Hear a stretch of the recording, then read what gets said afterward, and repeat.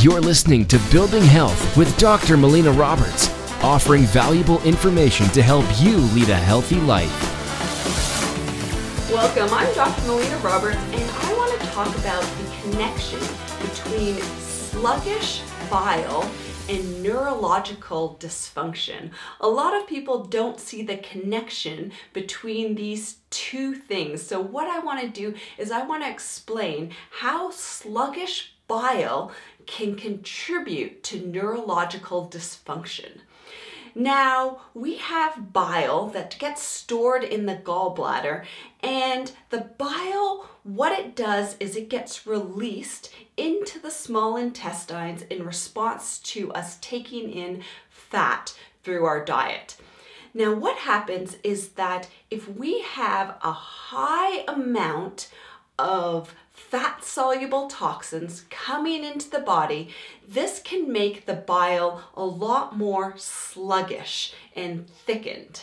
Another reason why that bile can become more sluggish is if we have a high sugar content in our diet. And a high sugar content is shown to also cause that bile to become more sluggish.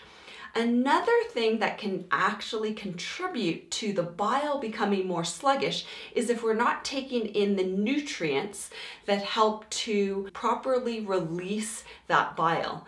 Another contributing factor to sluggish bile can be if we have insufficient hydrochloric acid, because the hydrochloric acid will help to release and help in the proper secretion of bile into the small intestines. So if we have sluggish and thickened bile, then what can happen is that as we have high amounts of fat-soluble toxins coming into the body, then what can happen is that the bile can't bind those fat-soluble toxins effectively. So what we have is then we have some unbound fat-soluble toxins that, because the bile isn't able to do its job effectively, that unbound fat-soluble toxins actually move into circulation. So they move into the bloodstream.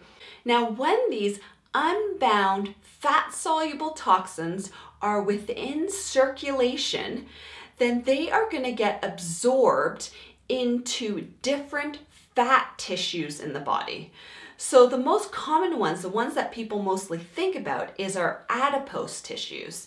So those fat-soluble toxins will get absorbed into adipose tissues. They'll also get absorbed into visceral fat. And visceral fat is the fat that is the cushioning around our organs. And the other place that those unbound fat-soluble toxins are going to get absorbed into is our neurological system, because our neurological system is really high fat content. And this is what people don't really think about. They don't think about those unbound fat-soluble toxins getting absorbed into those neurological tissues.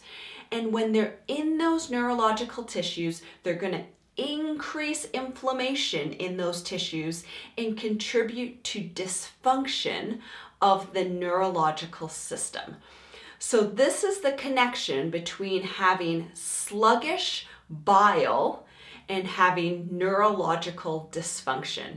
And this is why it's very important for us to be able to get that gallbladder working well, to get the bile flowing a lot better in order to effectively treat neurological dysfunction, and to be able to also prevent neurological dysfunction in order to keep our brain in balance and make sure that we really take care of our brain, take care of our neurological system. We need to make sure that we are also taking care of our bile flow and our detox pathways in order to effectively treat the neurological system. Now, in terms of those fat-soluble toxins moving into those neurological tissues, this is meant to be a short-term protective mechanism in the body. But until we get that digestive tract and the liver functioning better and not being overloaded with toxins, our body will not effectively release those fat-soluble toxins into circulation until it's safe for our body to do so. All right, so I hope that helps to explain the connection between sluggish bile and neurological dysfunction. Thank you so much for listening. If you've enjoyed this podcast, please like it, share it with your friends and family, make a comment below, help us spread the word of creating health. You've been listening to Building Health with Dr. Melina Roberts. Continue to learn, grow, and build health.